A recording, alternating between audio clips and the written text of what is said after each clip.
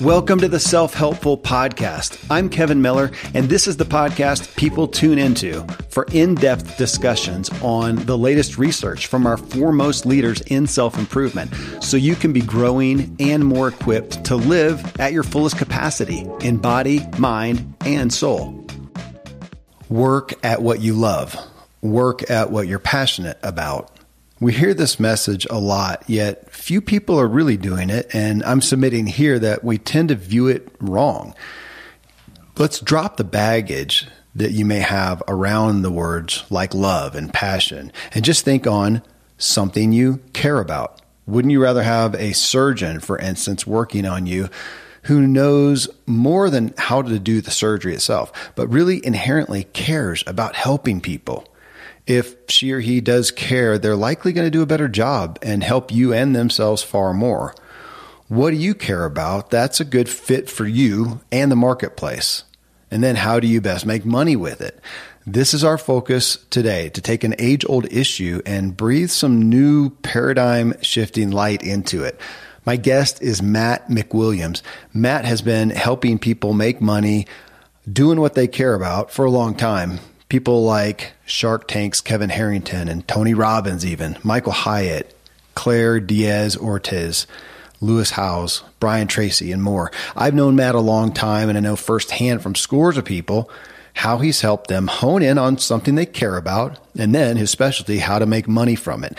And not simply so you can make money, but so you can make money in order to keep doing what you care about. I want you doing what you care about. It makes you happy and fulfilled. And from that, you will give happiness and fulfillment to others, to me. Matt is just now releasing his new book titled Turn Your Passions into Profits. And it was my muse for this discussion. We really spent the majority of the time talking about passion specifically and finding opportunities for that. And he really turns the tables on many of our misconceptions around the concept. So you're going to hear, again, some paradigm shifting info right off the bat. And of interest, my publisher wants me, when it comes time, to get 250 or more pre-orders of my book on Amazon before publication date, as it helps take it to the top of the ranking. Matt already has over 1,200 pre-orders, and you can pre-order his book now and get a whole bunch of bonuses if you go to passionsintoprofitsbook.com/self. So you can pre-order the book. Check it out. Pre-order it if you want to. And there's a bunch of bonuses that come with it. I think over $700 worth of stuff. passionsintoprofitsbook.com/self. If you find value from this podcast, it'd be great if you subscribe, leave a rating and review. Best thing you can do is talk about what you heard here with someone else. Keeping the discussion going helps you get far more out of it than just hearing it once.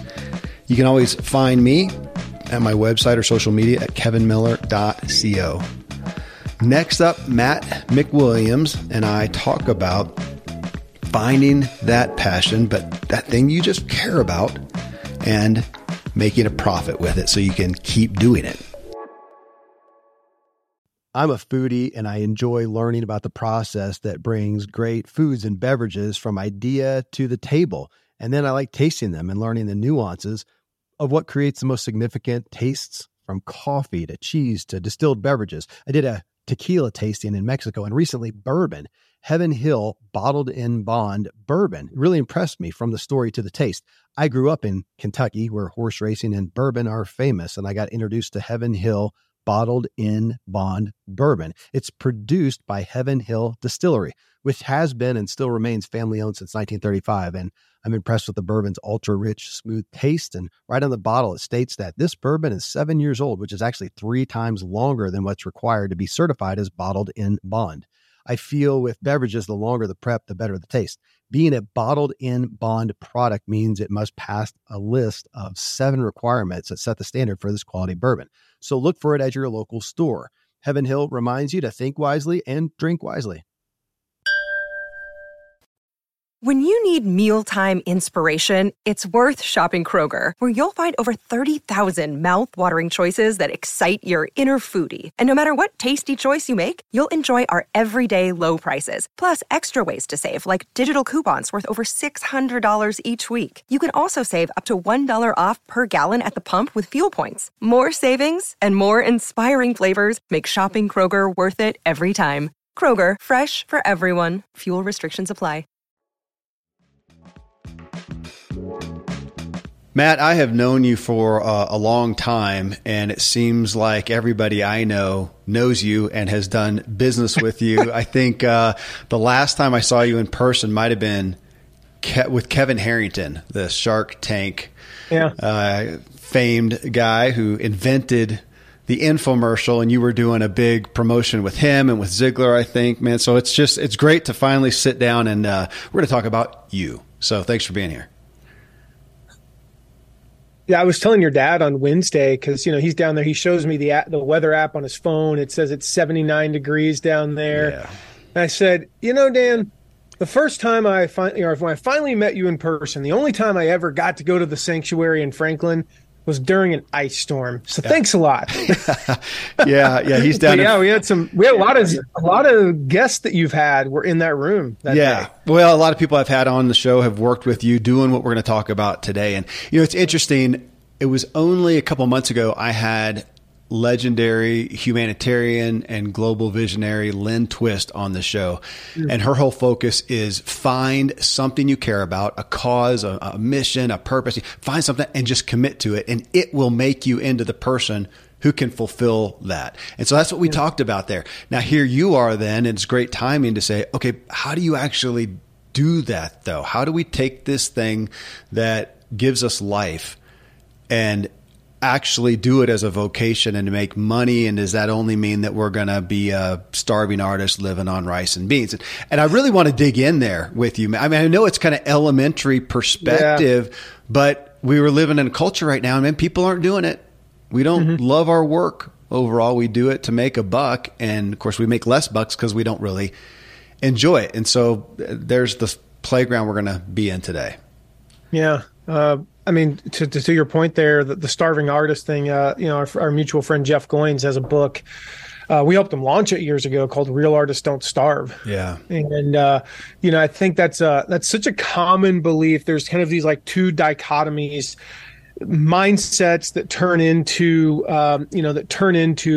actualization for people. The one is, if I have to make a lot of money, and in order to be successful, that means money, and I don't need to do what I love. It's about the money. It's about the money. It's about the money. The flip side of that is, I have to do what I love, and money doesn't matter. And, like Zig used to say, money isn't the most important thing, but it's reasonably close to oxygen.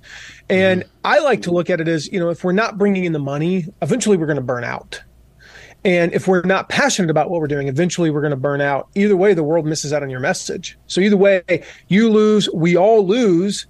And that's what, ultimately what our mission is to help people be able to marry both of those. You don't have to be a sellout to make money, and you don't have to be a starving artist to have an impact. People just like Steve Jobs made just as much of a positive impact, in my opinion, as Mother Teresa. They just did it in very different ways. And, one of them happened to be a billionaire when he died. So nothing wrong with either one of those. Well, let's play with, it's not that we haven't talked about this on the show, but again, we talk about a lot of things that we aren't embracing. We aren't engaging. And so any effort to change the paradigm, that's what I hope we do today. So everybody listening, I hope we change your paradigm somewhat, even just on what does that mean by passionate. You just said something that we're passionate about. The book's called Turn Your Passions into Profits. Well, I did this a while ago, Matt, probably a decade ago, talking about this thing. And I thought, okay, what are the things that I'm passionate about, that I care about, that I enjoy? And I made this whole list. Okay. All these different things from, trail running to woodworking to writing to whatever. And then I looked at it and said, yeah, but what do I actually want to make my vocation with? Well, I'm not going to make my vocation running trails or mountain biking anymore, or even woodwork. I've had people say, man, the table you built for your family, you could sell that for $4,000. Well, okay, but I made it for my family. I have no desire to do that vocationally, zero. And so I started going down through that. Yeah. Talk about that. We're not talking about just what anything you enjoy, you should work at, or anything that's fun, you should work at. I'm going to say that's not the case necessarily. Even if you're passionate about it, it's probably still going to be hard work. What do you think? Yeah, I mean, I think there's a delineation between things that we're passionate about, things that we enjoy doing, things that are important to us. Not everything that is important to me am I passionate about. You know, in the sense of, in the sense of like, it is important to me that we get our kids to soccer on time. I am not particularly passionate. Like for them, I want them to enjoy it. It's important for them to get there on time, but I do not wake up in the morning going, man, the thing that I have to do today is drive the kids to soccer. Like that's not a passion. I think it's also important to just kind of delineate between, enjoyment. I enjoy working out and I enjoy the results of working out, but I'm not particularly, I don't wake up in the morning going, this is the way that I'm going to impact the world today. Yeah. The whole premise of the book, it hinges on one belief, Kevin. It hinges on one belief, and that's that the world needs your message. The world needs your message, but it's not going to wait passively for it. We're not going to sit around patiently waiting for you to get out there and spread your message. We need your message, but we're going to move on without it. We're going to find somebody else who has that message. And so that's what I mean by passion. And you think, okay, what are some of the ways that could manifest itself? Yeah, it could be in being somebody who spreads a word about natural healing, in ways to heal, sore muscles without, modern medicine and more, less side effects. That could be a way. It could be gardening. You think, well, how does gardening change the world? Well, just imagine hypothetically if every American was able to grow enough food even for a couple of weeks every year. Yeah. Would that not completely transform our entire society? Absolutely. Think about like I have one of the guys we write about in the book. His name's Adam Lean. He teaches accountants. And I remember I was teaching him the concept that's in step 7, which is champion their cause. Be the hero to your audience, right? To your followers, be that champion. And we walk you through step by step how to do that. And we can talk about that.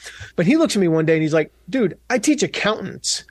How is that heroic? How can I be a champion to accountants? What impact is that going to have on the world?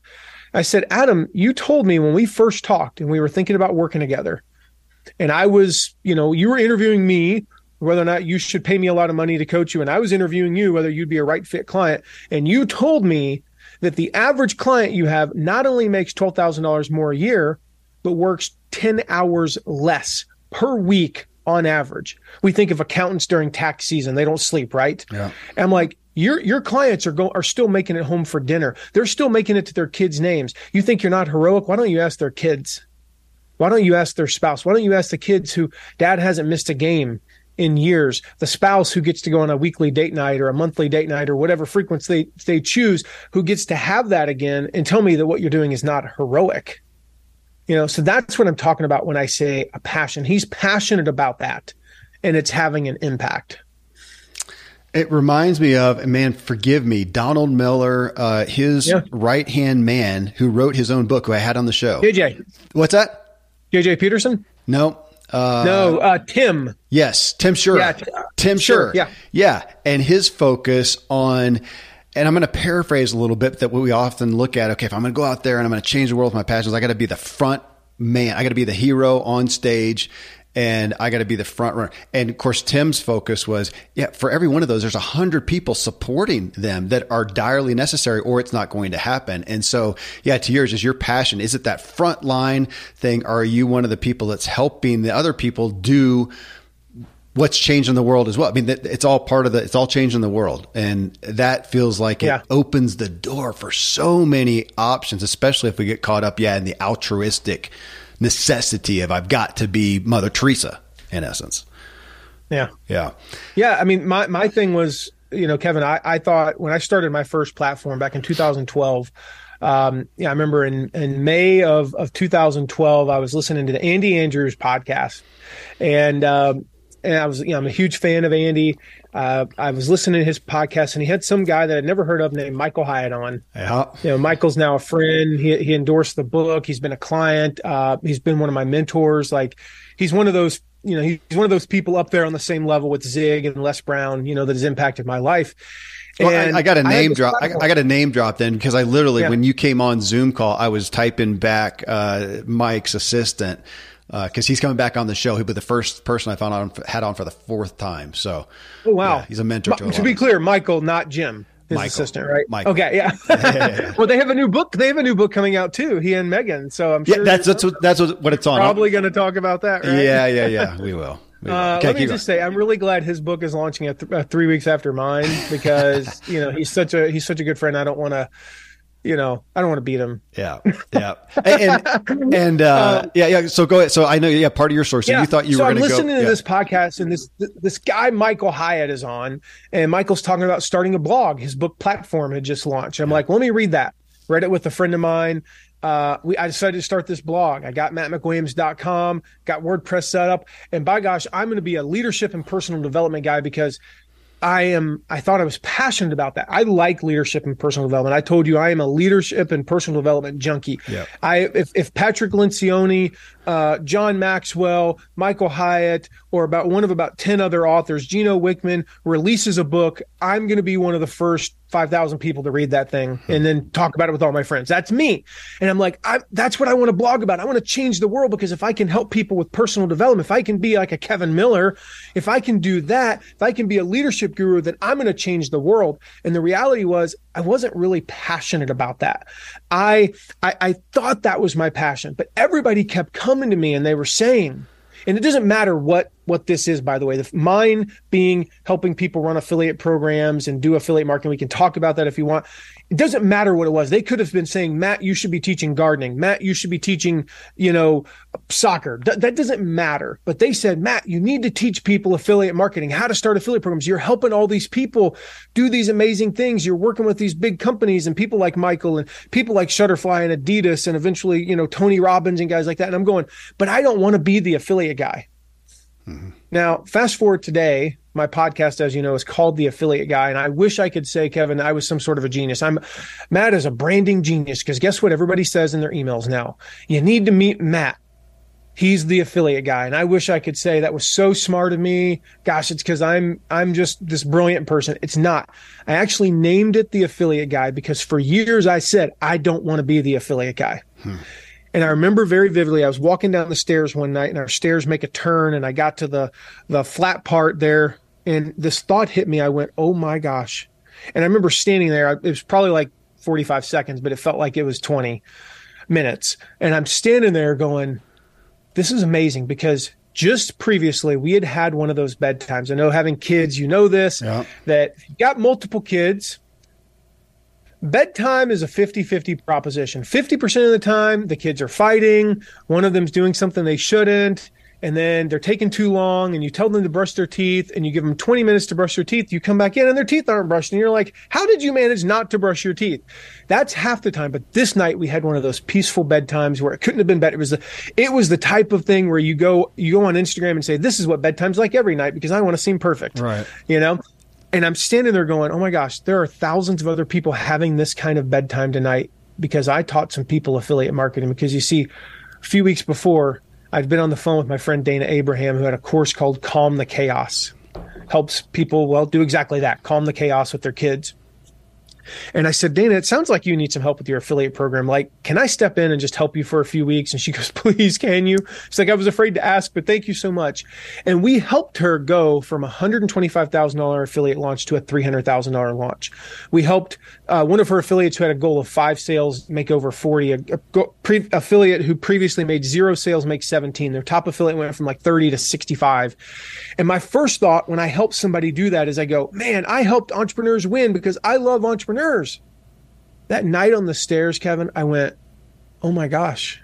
I don't know why it didn't hit me before, but I went, I helped them sell more parenting courses. That means there's other parents having the same feeling I'm having right now. Yeah. I've done something important. And all I did, this is the lesson. It doesn't matter what it is.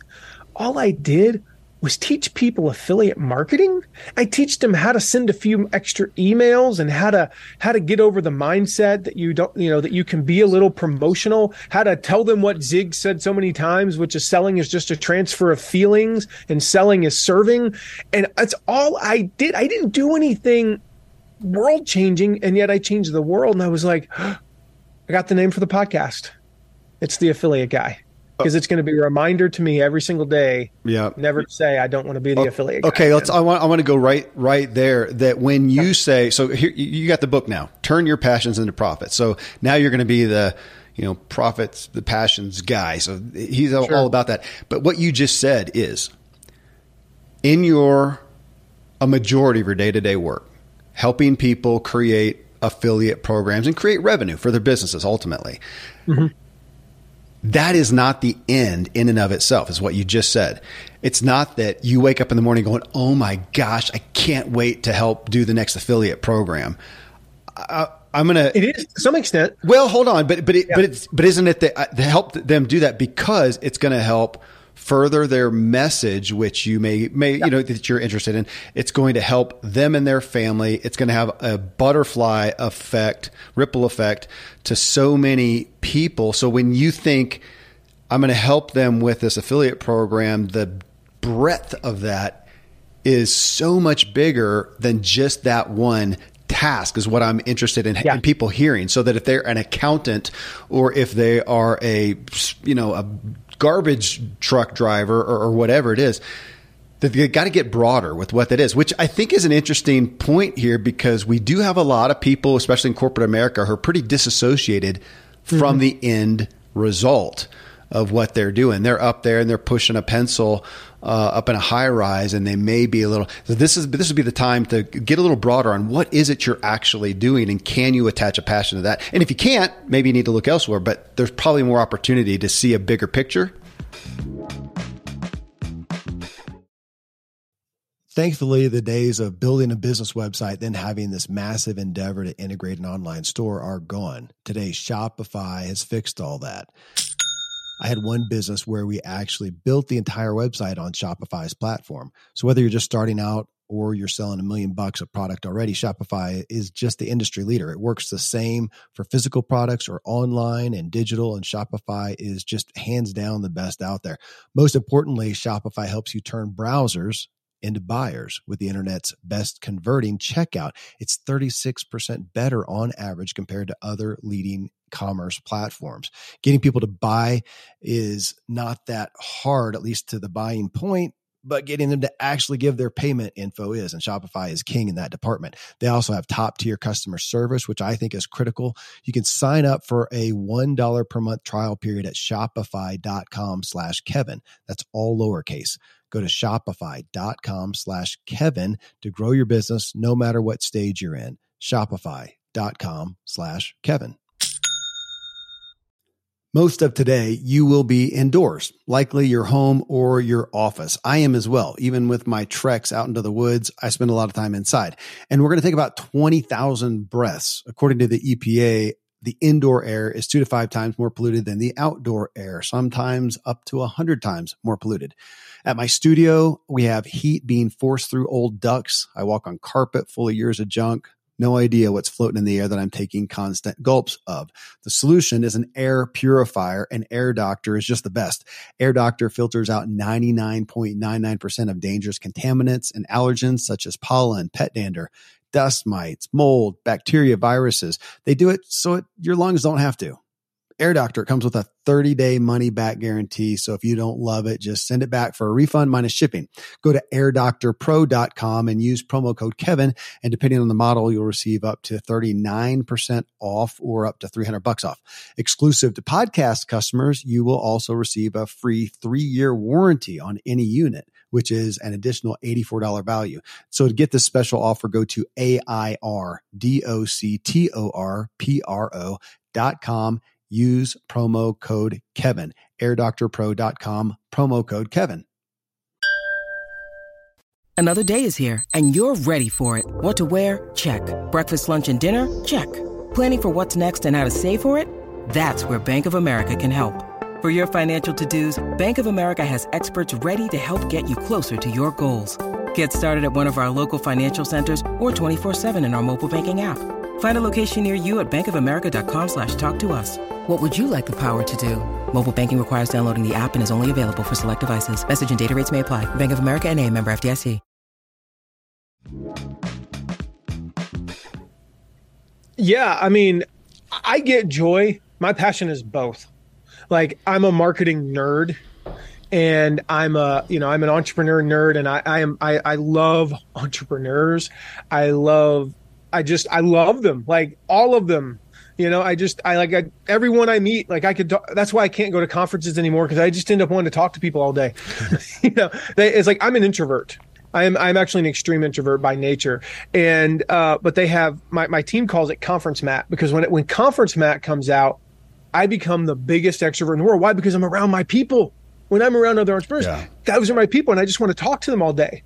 Put me in an environment like, again, to use soccer, for example, when I'm around people that aren't entrepreneurs and I can't relate to sometimes, I'm like, I'm going to go over here and stand by myself. Yeah. Because I just kind of like that's where you'll find me at my kid's soccer game, is over by myself watching. And so the funny thing is about that, the funny thing about all that is, like, I'm passionate about that. But yeah, like, what I'm more passionate about is the end result, because when we helped Michael Hyatt, we helped him go, again, numbers wise, from about a $300,000 to a $1.25 million launch of his course, 5 Days to Your Best Year Ever, and you think about that.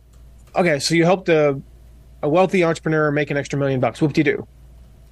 Well, that means, if I'm doing the math right, we'll just go 900,000 to that's 4,500 extra people mostly in the United States, 4,000 additional Americans set and achieved goals in the next year.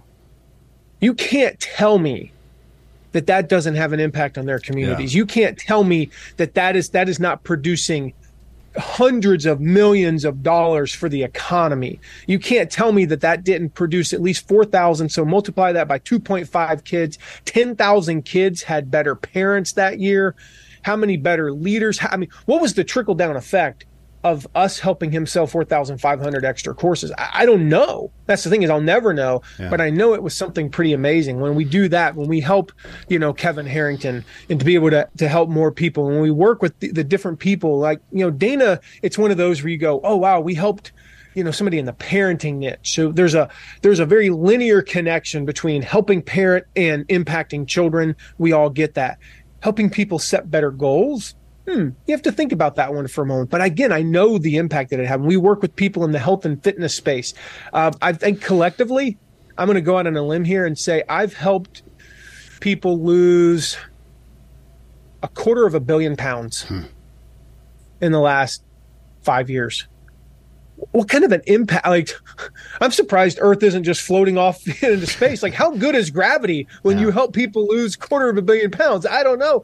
But what kind of an impact is that? How many years did we add to the lifespan of those people? I don't know. What kind of impact? How many more people are going to meet their grandkids? I don't know. But when you think about it like that, it's really easy to get up in the morning and go, all right, this is a big deal. And I can't tell you how many times this applies to all of our work.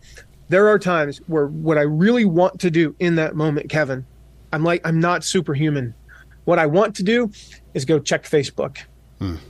What I want to do is pick my phone up and grab my Wordist game. I get to play word games because that's going to make me smarter. It's going to have an impact on me.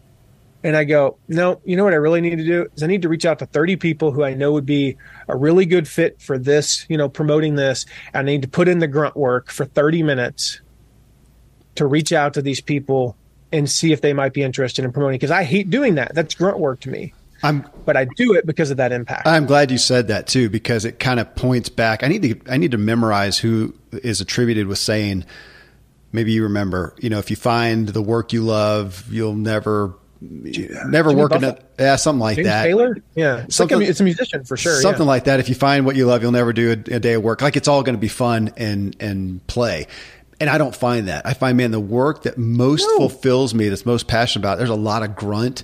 There's some stuff that I just kind of loathe doing, and I'll find myself, on Facebook or I'm playing Word Feud with my oldest son. We just like Scrabble, and I'm going to that, and I find it, and man, I want to change the world. I want to do this, but and this piece of it is just not fun, but it's just part of it. My gosh. So we're talking about your book. I have just completed my book. We'll be talking about that. You and I will.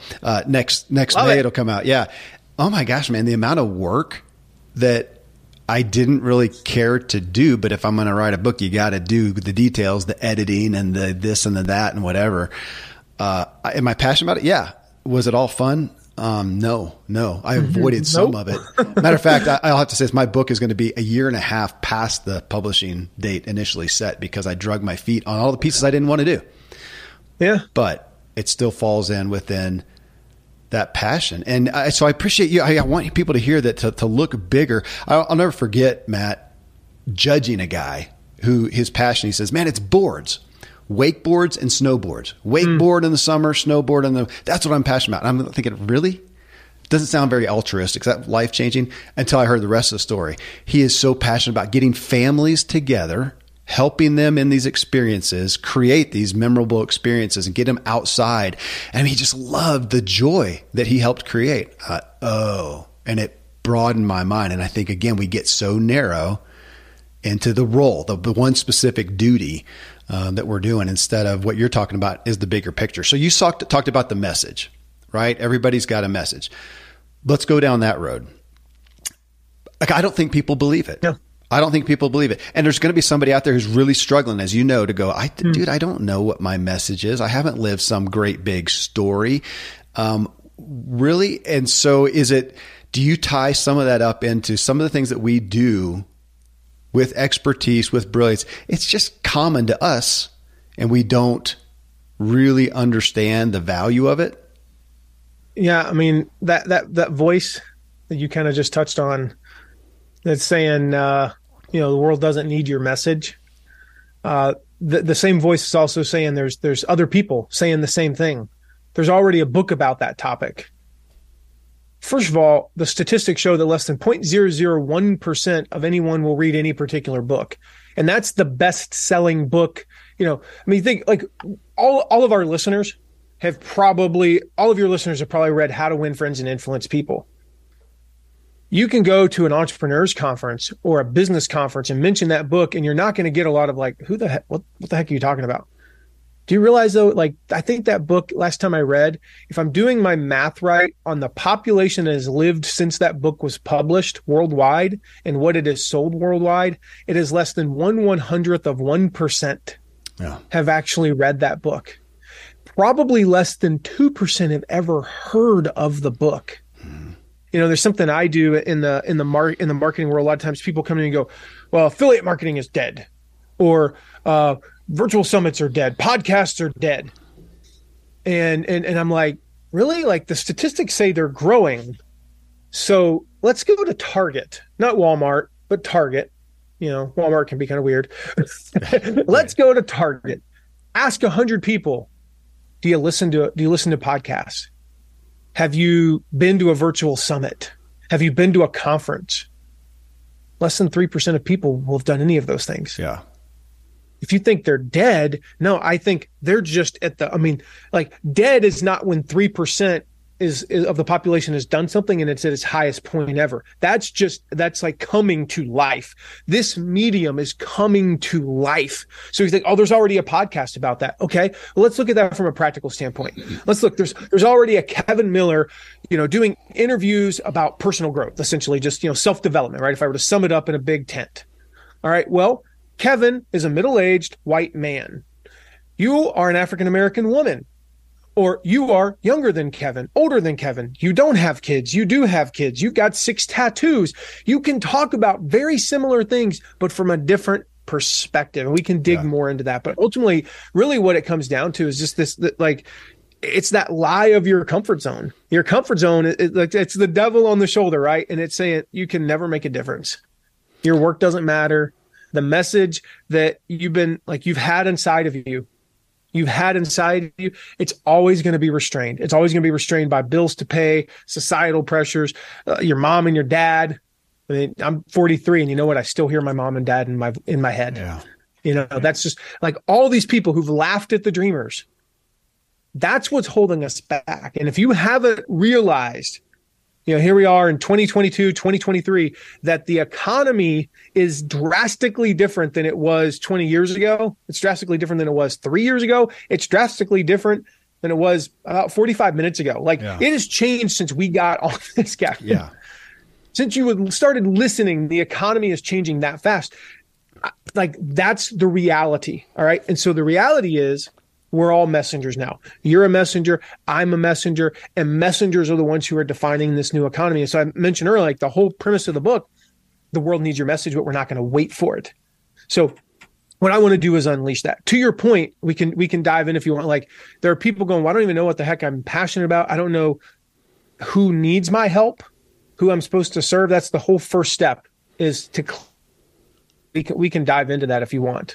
Well, I do, but you mentioned perspective, and I think that's one of my favorite things to look at. That there's no topic anyone is going to talk on, participate in that they can say they are the absolute best. We just can't. That ship has sailed. We cannot do that. Anything that you're going to talk about, people are going to know there's a lot of other people talking about it. So what we've got though is, as you said, our perspective, our flavor. Anybody listening to this show with you is doing so because for whatever reason they resonate with me, as you said, middle-aged white American male who lives up in the mountains, has 9 kids and mountain bikes a lot and yada, yada. But they like my perspective. And I'm so grateful for the testimonies I get.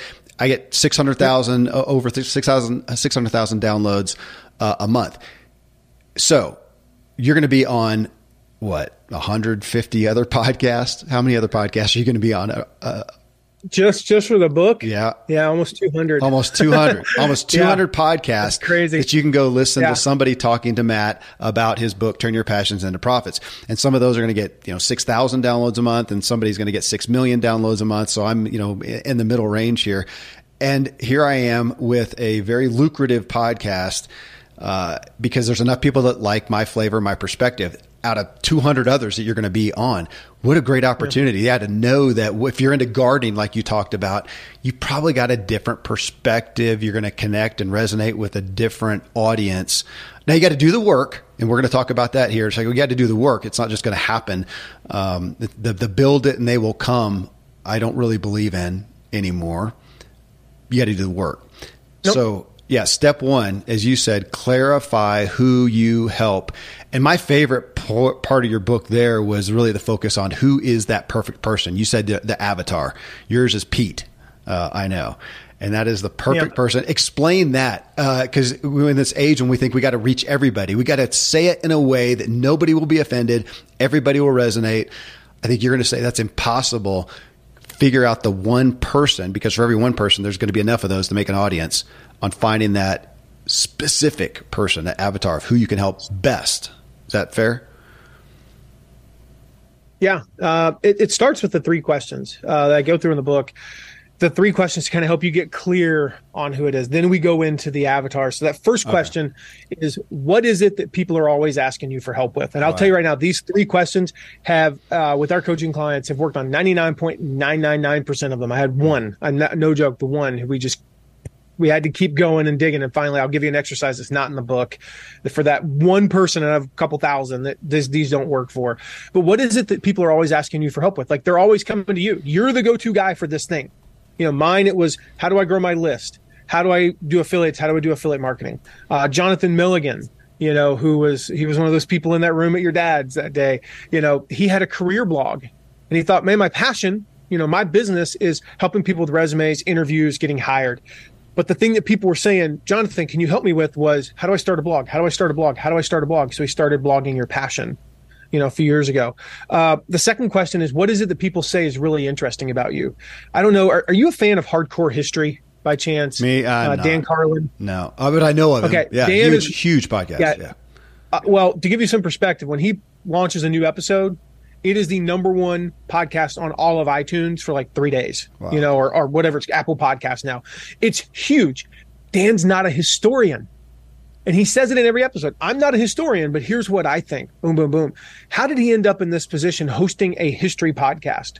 Well, it came about because they'd be sitting there at Thanksgiving dinner, and he would tell a story about some random soldier in World War I, or at the Battle of the Bulge in World War II, or how the Korean War actually came to an end, or whatever, stuff like that. The stuff that we don't learn in history class, but it's 10 times more fascinating, right?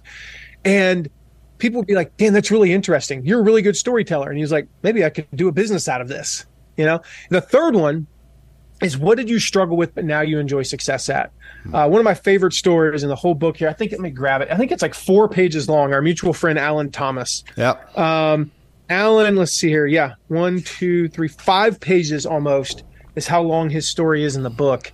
Alan woke up one day, he was almost 60 years old, and realized, oh my gosh, you got on a scale? I weigh 304 pounds. 9 months later, he weighed 175.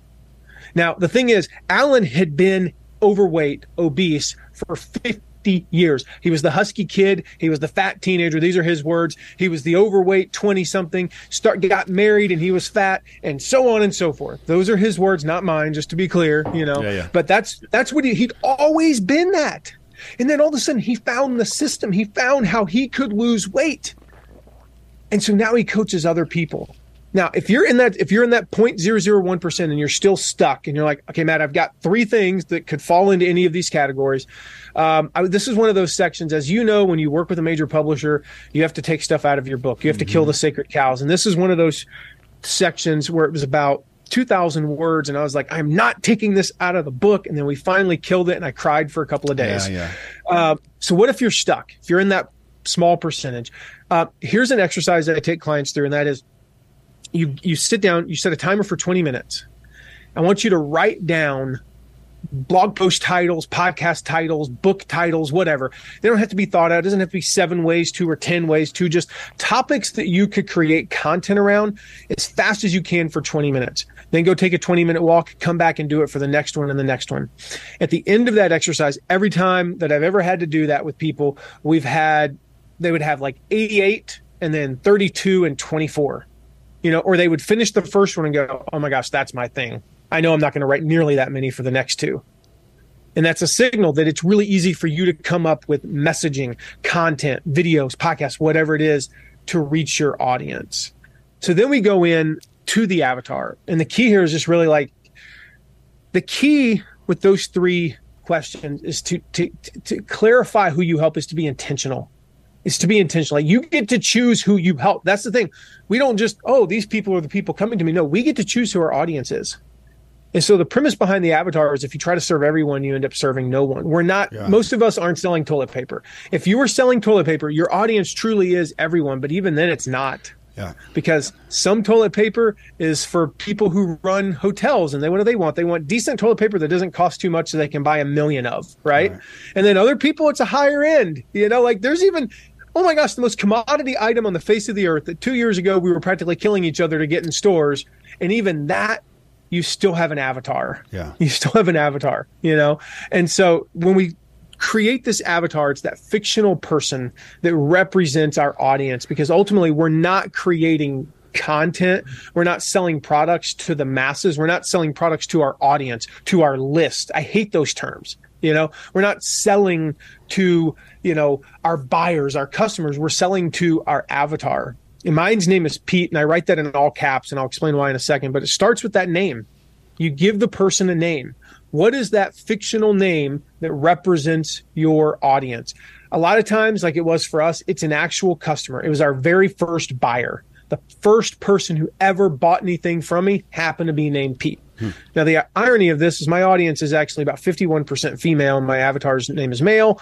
But it represents, like, when I think about where Pete was when he emailed me and said, Matt, I bought your product. Here's a little explanation of my life and where I'm at. I went, that's who I want. You're the guy. So you're my avatar. Then you want to list their values and their aspirations. What are the things that they value? Pete values time with family, but he also values hustle. So he's not one of those people who's going to work 80 hours a week, but he's also not going to work 40. he's going to work at night and he's going to get up early. He's going to sacrifice things like sleep. But when he has downtime, he has downtime. That's just one example there. The third thing you got to do is think about what are their pain points. And I'm not talking about like, oh, Alan's pain point is he was overweight. And that kind of sucks. His clothes don't fit. He's conscious about his weight. No, the pain point he had was, I'm going to be Angie's first husband, and someone else is going to walk my daughter down the aisle. That's pain. You're trying to help people quit smoking. It's not that they smoke, not that they're addicted to something. That's not even it. It's they're going to miss the birth of their grandkids. They don't have the energy or the lung capacity to go up 3 flights of stairs without having to stop. That's their pain point. And then fourth, like we got to understand before I move on, we got to understand that deep-seated pain. So it's hidden underneath the obvious visible pains, right? Then we list their info sources. Like I would imagine a good chunk of my audience listens to your podcast. Hi, everyone. Like they listen to you. They listen to, Pat Flynn's show. They listen to Ed Milet. So where are they getting their information from? If you're in an industry where maybe there is a political angle, you need to know, are they watching CNN or Fox News? Like that's something you've got to know. So what podcasts, what do they read, newspapers or magazines? Are they people who watch the 24-hour news, or do they catch the newspaper the next day? Even if it's online, what social media platforms are they on, if any? We think everybody's on social media. Actually not. I know quite a few industries where less than 40% of their audience has logged into a social media account in the last 30 days. It does exist in today's time, believe it or not. So list those info sources, know where who else they're interacting with. Look at those. Part of that is so you can zig when they're zagging. If you look at it and it's like, hey, look, it's 6 guys in that industry and they all wear 3-piece suits in all their videos. Maybe you need to wear just a blazer. If they're all wearing, if they're all pretty much more buttoned up and wear, like that, maybe you wear a hoodie.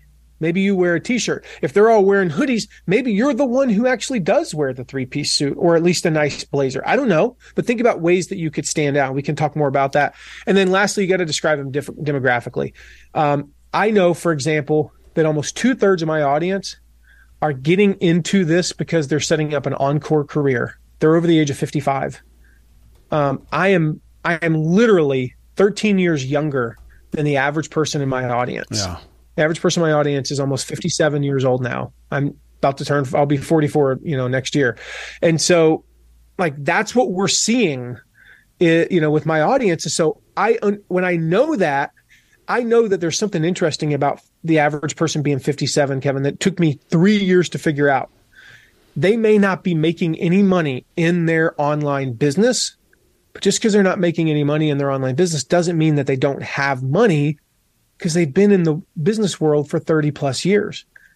They have disposable income to be able to start their business. They're in a much different place than a 27-year-old who's trying to start his business and he's got $1,200 in the bank and a freezer full of Hot Pockets.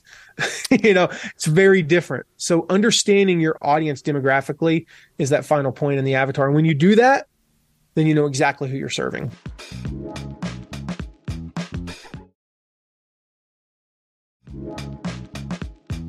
Well, and I love how you just kind of gave some parameters on who your audience is and is not. So here's Matt McWilliams, who's an expert in online marketing, affiliate marketing, turning passions into profits, and he's speaking to these people. Well, you just told the avatar that you have and the age range and everything.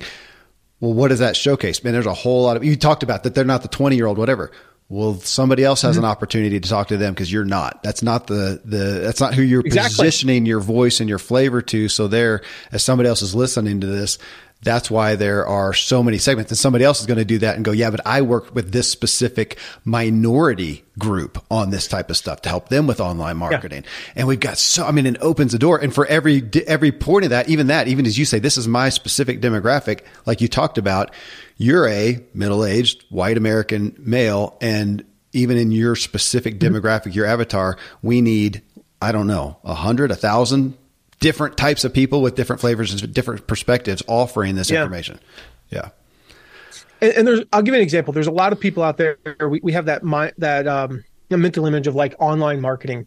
And the example I always have, I'm not going to mention his name because I just don't think it's my place to, but he got in trouble. This is like about 12 years ago because he had an ad of him standing in front of a $200,000 car, holding up this big check, like a Publishers Clearinghouse check, as though he had received it from an ad network. They were paying him $50,000 for a month's worth of performance. And that was just one example. And it was this big check. The check didn't cast a shadow. Oh, no. It was photoshopped. Yeah. Back when people still used Photoshop. It was photoshopped. And he got in a lot of trouble. Here's the deal. It's not even about the fact that he was lying, although that's a big deal.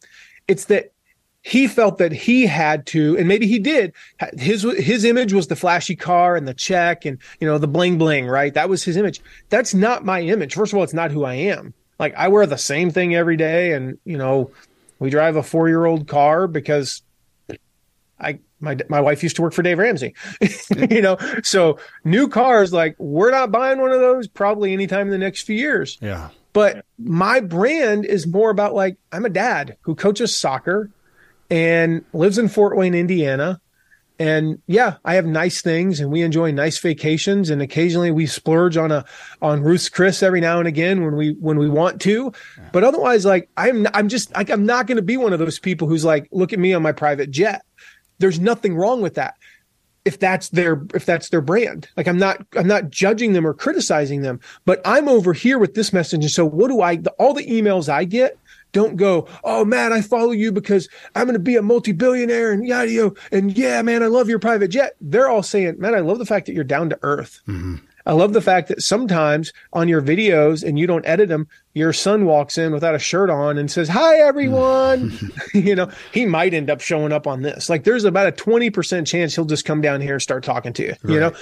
That's part of my brand. And so I lean into that. I lean into the fact that I'm not the flashy car guy.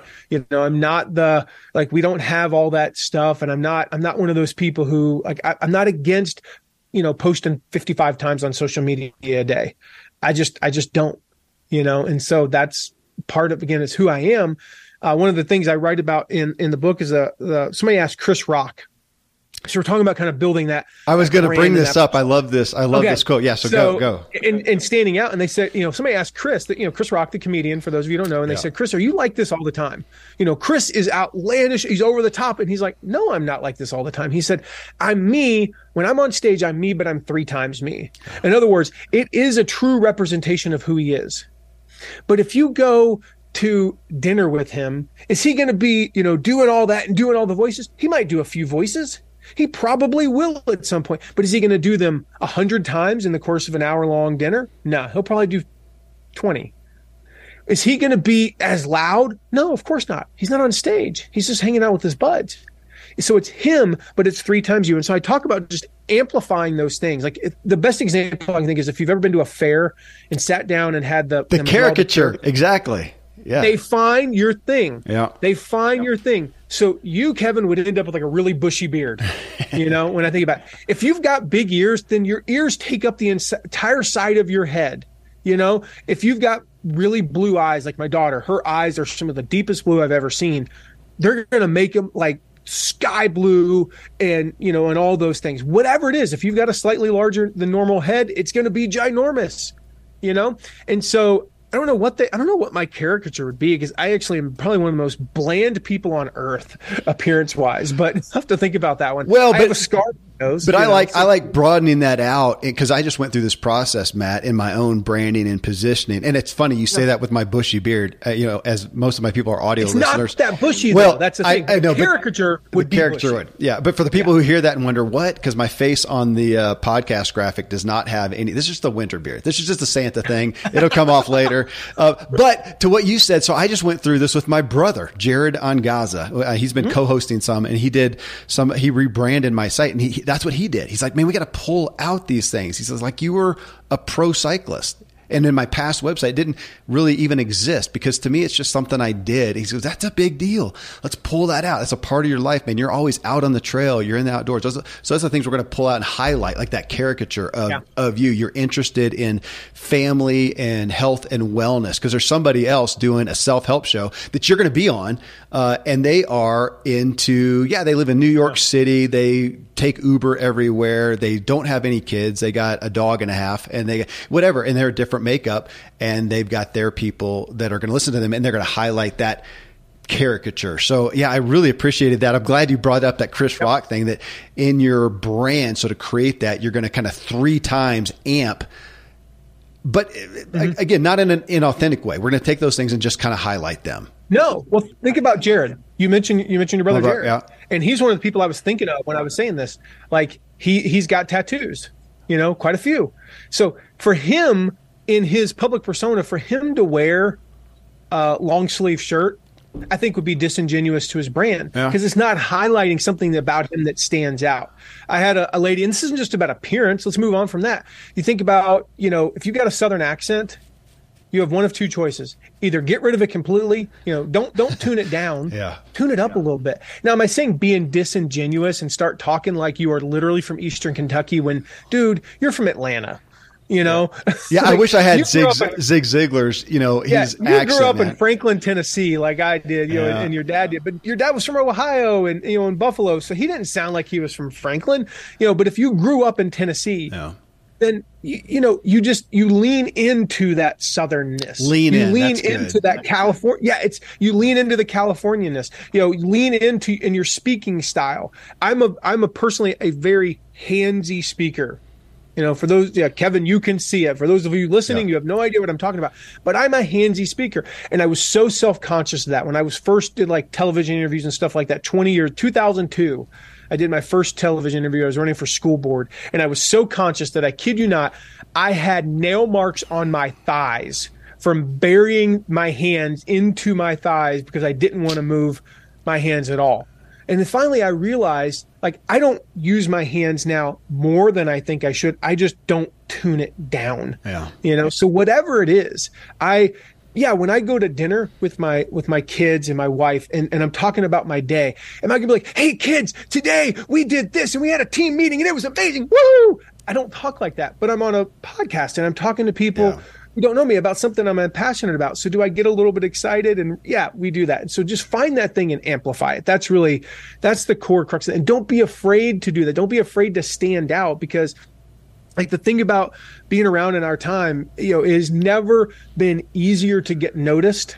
Anybody can go post something on Twitter and 50 people can see it really quickly, even if you're not quote unquote an influencer. So it's never been easier to get noticed, but it's never been harder to stand out. And there's a correlation between those two, perhaps even a causation. So standing out's never been harder. So we've got to work at that.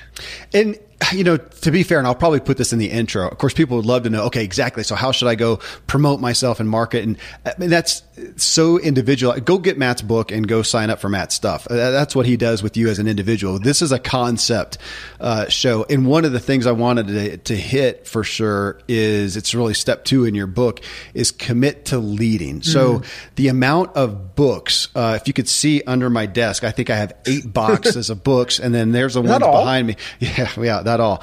So many. As a matter of fact, I thought about making like a bookshelf out of books. I got this idea, so I'm gonna do it.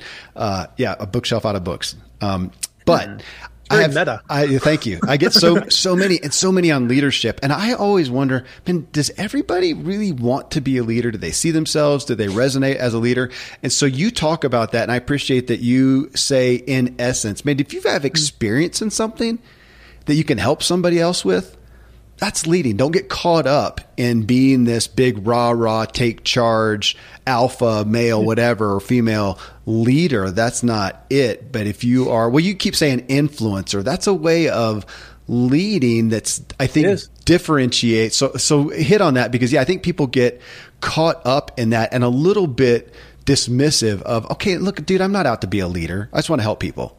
Okay. I got to check my own book here just to make sure I don't misattribute this. John Maxwell. So the quote in the beginning, leadership is influence. 3 words. Okay. That's all leadership is. I mean, that, if you really think about it, it's influence. Why are generals great leaders? They influence their men and women to do things that, quite frankly, how irrational was it to storm the beaches of Normandy, if you think about it? Yeah. Yeah, we realized that there was an impact and it completely changed the course of world history. But do you think they were honestly thinking about that in that moment? That's an irrational, almost idiotic thing to do that we probably, as proud as many of the parents were after the fact, if we were there with them, would have held them back.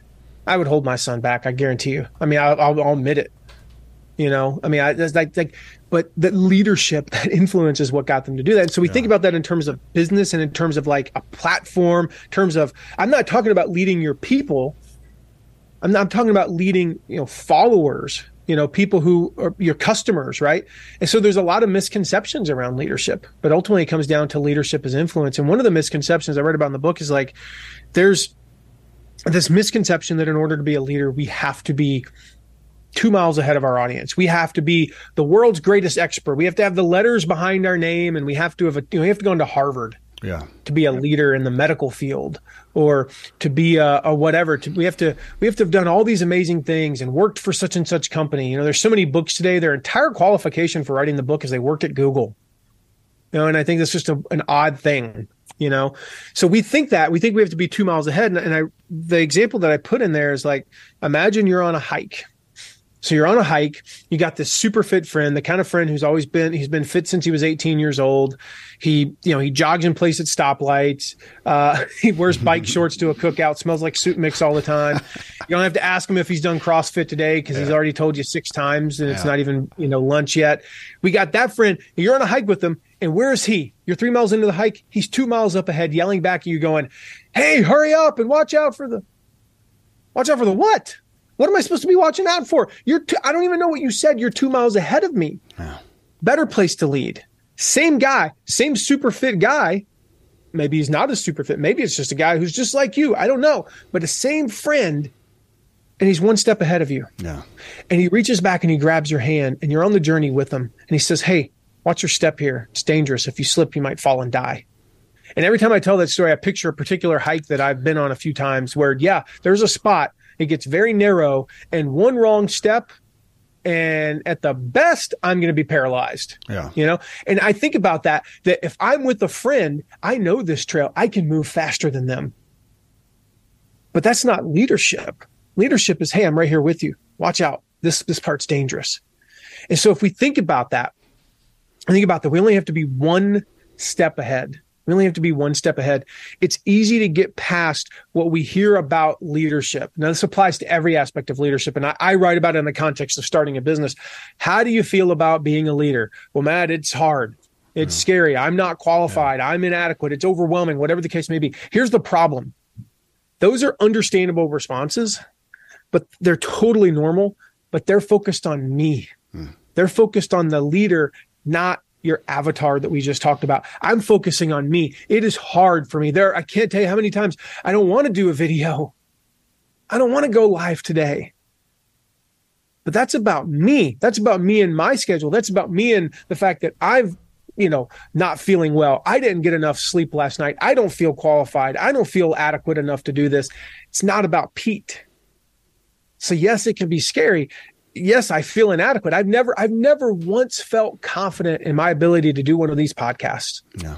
To be able to talk like I'm making sense to anybody, Kevin. I don't know I'll ever feel that way.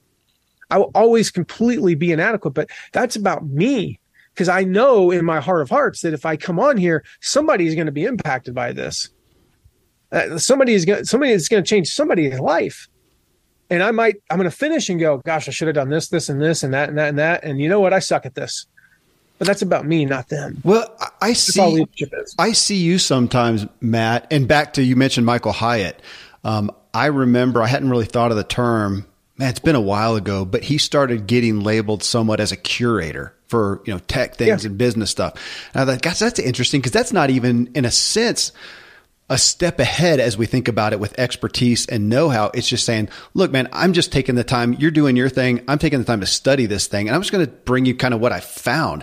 Doesn't mean that I'm doing it. Doesn't mean that I've figured it out. And To a degree, I feel like that with this show. I mean, of all the books behind me and all the amazing people I've had on, am I an expert in all those things? I'm not an expert in none of them for the most part. I'm sitting here as a student. Maybe I'm a step ahead or two. Maybe I'm not. Maybe I'm just a curator and I'm bringing this stuff as I'm a student along with everyone else.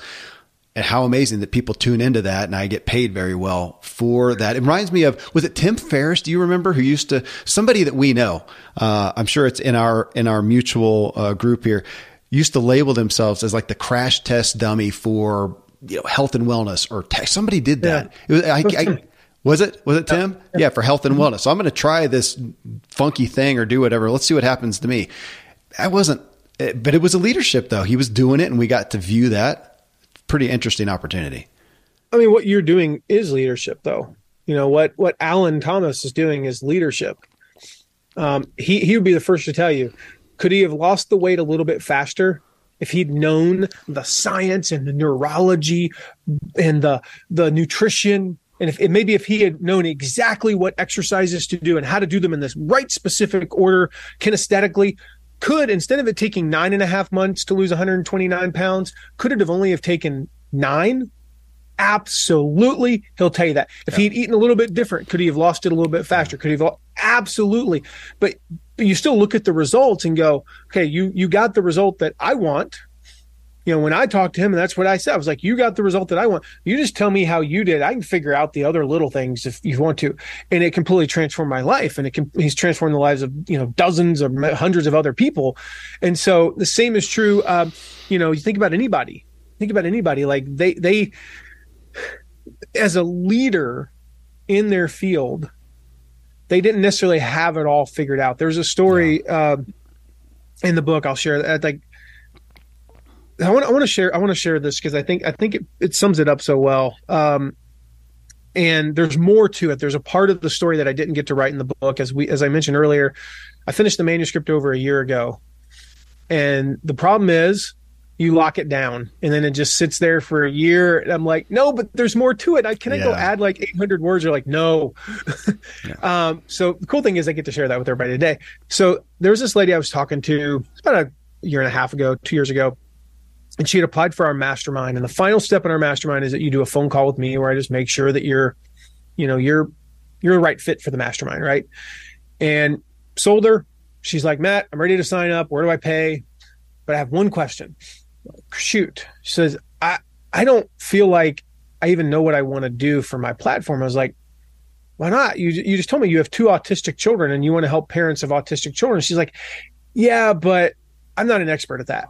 She's like, I didn't go to Harvard. I'm not a doctor. I dropped out of community college. All these, like all the excuses we hear. I'm not an expert. I don't know the medicine. I don't know the neuroscience. She's like, I only learned what a cerebellum was 2 years ago. Mm-hmm. I'm like, didn't you say you have 2 autistic children? She's like, I do. I said, and you also told me that at 13 and 10 years old, they're adjusting and they're successful. They're A students. They don't cause trouble. They have friends. All the things that parents of autistic children dream about for their kids. Yeah. She's like, yeah. I said, well, then talk about that. And she was like, well, but she's like, man, I don't have the credentials. There's all these books by these people that know more than I do. And I said, I don't know what made me ask this question. And to this day, it's one of those things where I don't know that I would ask it again, even though it worked. And I remember as soon as the words came out of my mouth, I went, oh crap. Did I really just say that? But I said, have you ever thought about killing your children? And she said, every day. She didn't get mad at me. She didn't say, I cannot believe you asked. She said, every day. And I got to thinking about it. I'm like, every parent feels that way sometimes. Like, I don't mean we're thinking of ways to drown our children. Like, please don't misunderstand me. But we reached the point, whether they have autism or not, we just reached the point where we go, I can't do it anymore. And so she's like, every day. And I went, then talk about that. She's like, talk about what? I said, the fact that you've felt that way, but you've never done it. Yeah. The fact that you have 2 kids who are doing great in school and have friends despite having autism, and that you basically, quite frankly, have achieved the dream that every parent of an autistic child wants to achieve, and you've done it twice. Just talk about your life. And this is a part that's not in the book because it happened later, but about 6 months ago or so, she wrote me and said, hey, just want to give you an update, Matt. She has over 10,000 YouTube subscribers. She's having an impact on all these people. And she recorded a video. We had talked about this on the call. I said, there's your first video. And she didn't listen to me. She didn't do it as her first video. She did it as like her 25th video. But she did a video about traveling with an autistic child. And I didn't know this until I talked to her, but it's a nightmare for the parents of autistic children, because you're taking a kid who lives on routine. Yeah. And they wake up and then they go to bed and they do this at this time. And many of them are like that. And that's how their lives are. And suddenly you're disrupting the routine because you're waking them up early. You're putting them in bed late. You're putting them on a metal tube and putting them at 38,000 feet. Their ears are popping and they don't know what's going on. And there's people that are really close to them. I don't have autism and I'm stressing out thinking about being on an airplane right now. Yeah. And it's this crazy environment. And she's done it successfully. And she did a video about it. And there was a comment from a lady I'll never forget. She said, I have an autistic 7-year-old. I haven't left our county in 4 years because I've been afraid to go anywhere. Wow. Because of your video, I just booked a flight for us to Hawaii. Wow. And I'm thinking, she didn't have the letters. She wasn't a doctor. She hadn't written the book. She didn't go to Harvard. She didn't have any of that. Like, she didn't even graduate community college. And so, but she's a leader for over 10,000 people who watch every one of her videos. That's all it is, if you think about it. Well, I want to go right there because, and folks, I'm shameless in promoting my guests, their books. I mean, as you go on in the book, the table of contents, convert visitors into subscribers, convene and cultivate community, champion their cause, create raving fans. I mean, he goes through all this stuff. So go get the book, go to mattmcwilliams.com. I mean, go there and check it out for your specifics. But a highlight I wanted to hit on was right where you talked about kind of the heart of it, which is step 3 in your book, capture attention. And what I love is you don't come and go, capture attention. All right, social media, start your Instagram account, start this. The first part you come to is kind of along the lines of what you just talked about with that lady in autism. And it's show your audience, your avatar, show them that you understand. Mm-hmm. That is not what we think about when we think of capturing attention. We think about coming up and commanding it and doing whatever. Yeah. You're saying show that you understand as step 1 in capturing your attention. That's a paradigm shift, and that's what I want. I don't want us to miss that today. Talk about that. That's new. Yeah, you're never going to stand out. I mean, capturing attention is all about standing out. We talked a little bit about that earlier, and I go like really, really deep in the book. But it's about standing out. It's about being personal. It's about your audience understanding, like, Kevin's the go-to guy. He gets me. Alan gets me. Jonathan gets me. Carrie Wilkerson, I know she's been on the show. Yeah. She's the barefoot executive, right? And she gets up there and with her Southern accent and all those things, right? And she's barefoot and she's a mom, and she gets them, like, especially women. Now, I'm a fan of hers, and I've been friends with her for years. But I'm a fan, and I'm a dude. But women especially go, she gets me. Mm-hmm. That's what we're looking for. I think my friend Darren Sargent, I write about him in the book. Darren was born, I think it's called ambiotic band. I'd have to ask him, but it's I texted him. I was like, "What is it that you were born with?" And it like cut off the circulation in the womb to one of his arms, and so he has one arm. And so he goes out, and this is a middle-aged white guy, again, going to talk to a diverse audience of high school students about overcoming adversity. If I walk out on stage with all my limbs, dressed fairly nice, holding the parking lot in my Acura, and all those things, what do you think they're going to be thinking about overcoming adversity? Dude, you have no idea. Right. You have no idea what I go through. Some of them have parents who are drug addicts. Some of them, their parents are in prison. Some of them are struggling with addictions themselves to various things. They've got a brother who abuses them. I don't know. Like, they just have a hard time. They're dyslexic. They have ADHD, whatever it is. Like, they're struggling with those things. And from just a pure physical appearance standpoint, I walk out on stage and I am completely unrelatable to 95% of the people in that audience. Just by default, half of them, they're teenage girls. Can't relate to any of them. Right. I'm about to have one, and I'm scared of that. Darren walks out, one arm missing, talks about adversity. He's got them hooked within a minute. Because they know, just through physical appearance, they can tell this dude's walking the talk. Yeah. He knows what it's like to overcome adversity.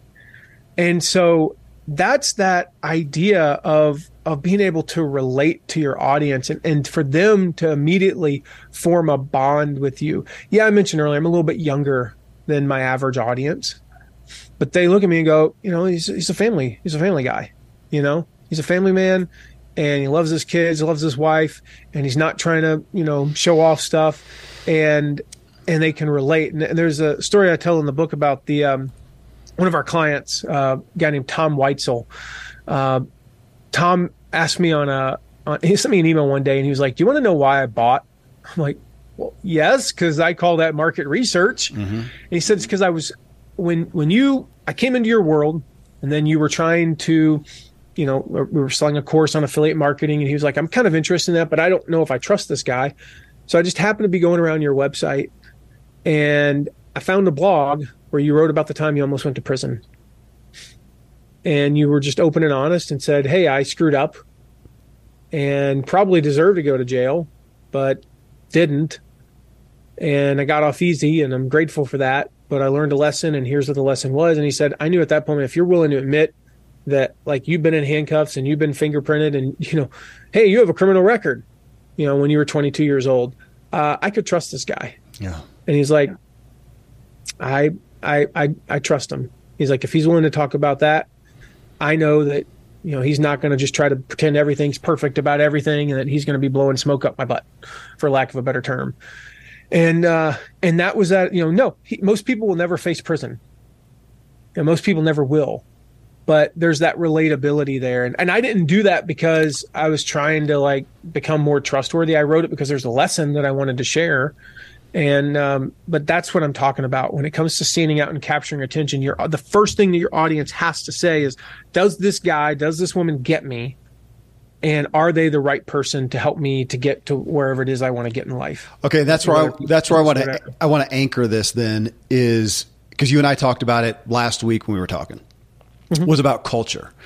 Here, I'll be candid with my audience. So I am grateful that I apparently, if I can humbly say, have good content. I have good conversations with people on meaningful issues. People like that. And we've got, 600 plus thousand downloads a month.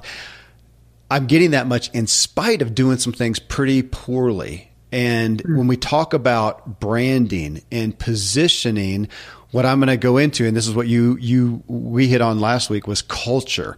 So you're listening to, it used to be the Ziegler Show. Now it's a self-helpful show. What is it about? Oh, it's self-help and stuff. Yeah, but what's the flavor? What's the culture about that? What is listening to that show? I love that how my brother Jared Angaza put it. What does it imply about me if I listen to that show? And same thing about me as a host. Who's Kevin Miller?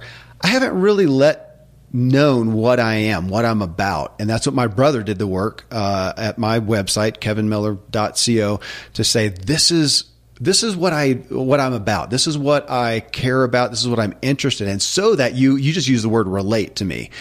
And we're starting to create a culture, because, man, if you listen to Joe Rogan, one of the most popular podcasts on planet Earth, dude, he has a culture. You know about it. He's about MMA, and he's about, his colorful language, and he's about his opinion, whatever. You know that. I mean, to be fair, Donald Trump did a pretty good job. You kind of know what he's about. You could say that with Dave Ramsey too. I mean, he has done a good job of letting you know the culture. Okay. I wasn't doing that. I just assumed kind of be private. I wasn't really pursuing being on stage. I don't really want to, I'm fighting my own ego. So I'm going to try not to talk about myself. And my brother's saying, yeah, but people don't know what you're about. What is the culture? Again, what does it mean to listen to you host your show? What does that mean?